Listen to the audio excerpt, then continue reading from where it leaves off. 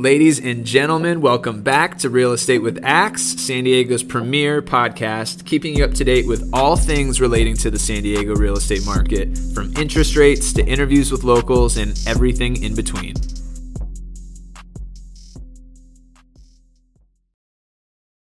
What is happening, everybody? It's Matt Axelson. It's 5 p.m. on July 12th. I'm recording live here in Casa de Axe in downtown San Diego. I hope you guys are having a great week so far. If you are watching this on YouTube, definitely hit us with a like, comment, subscribe. If you are listening on Spotify, Apple, wherever you get your podcasts, also hit us with a little 5-star review. That would be fantastic. Hit us with a like. Hit us with a comment if you feel up to it. And if you want to follow or subscribe, that would be incredible as well. So today, what are we going to talk about? The main thing we're speaking about is the CPI reading this morning, how the United States inflationary readings differ, I should say, from the European readings.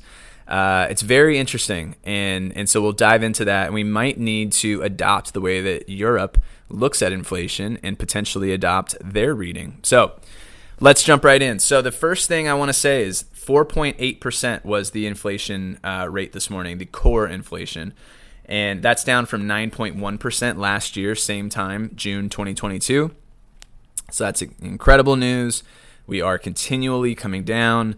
The two largest contributors to the still positive inflationary rate was transportation and shelter.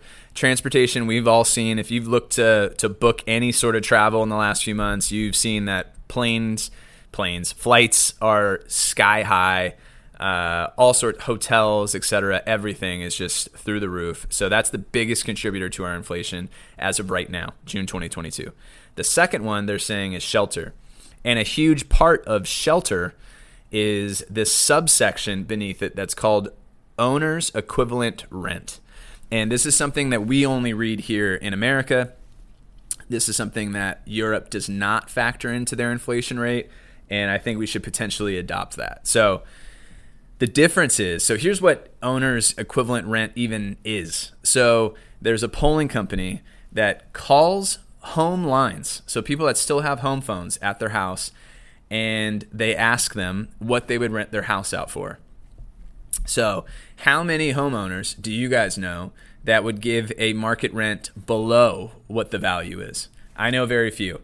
So this number is a very exaggerated number. And because first off, it's an antiquated way of communicating. Secondly, we have digital data that's to the date that we can get from a myriad of different platforms. And they're willing to offer that also to the Fed, and they've openly said that on different platforms, whether it's MSNBC or whatever news platform. But the Fed is still going off of this polling data of home lines, asking them what they would rent their house out for and equating that to some sort of real value. So if you take that subsection out of the shelter category of our reading, it would bring down our overall inflation percentage from 4.8% to 2.5%. That is a dramatic shift. And so that's the margin right now if you look at Europe's measure of inflation versus ours today. So that's just something that's kind of astronomical to me as I was learning about this and reading about it. And again, I'll share the article down below in the description and in the show notes of the podcast so you guys can check it out for yourselves. But James McIntosh, again from the Wall Street Journal, shares all this information and basically speaks to maybe we should adopt that way of thinking and that way of measuring inflation because that seems to be more accurate than what we're seeing here. So all that being said, following the reading this morning, following hearing all the good news as to the rates, continuing to come down over time, we had the 10-year came down from right around 4% down to about 3.9%. And now the fixed year 30-year mortgage rate is down below 7% again. Thank God. We had jumped up right around 7.3.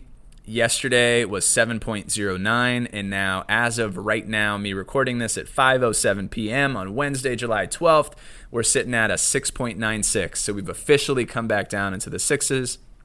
Fantastic news. Let's continue that trend, just trickling back down. Let's get into the fives by early next year, mid next year, and let's just continue to make this real estate market bounce back in a major way. So that's the main thing I want to cover today. The CPI reading not only was great information, great news, but if you're looking at inflation the way that Europe does, and you're taking out that little subcategory within shelter, we're at 2.5%.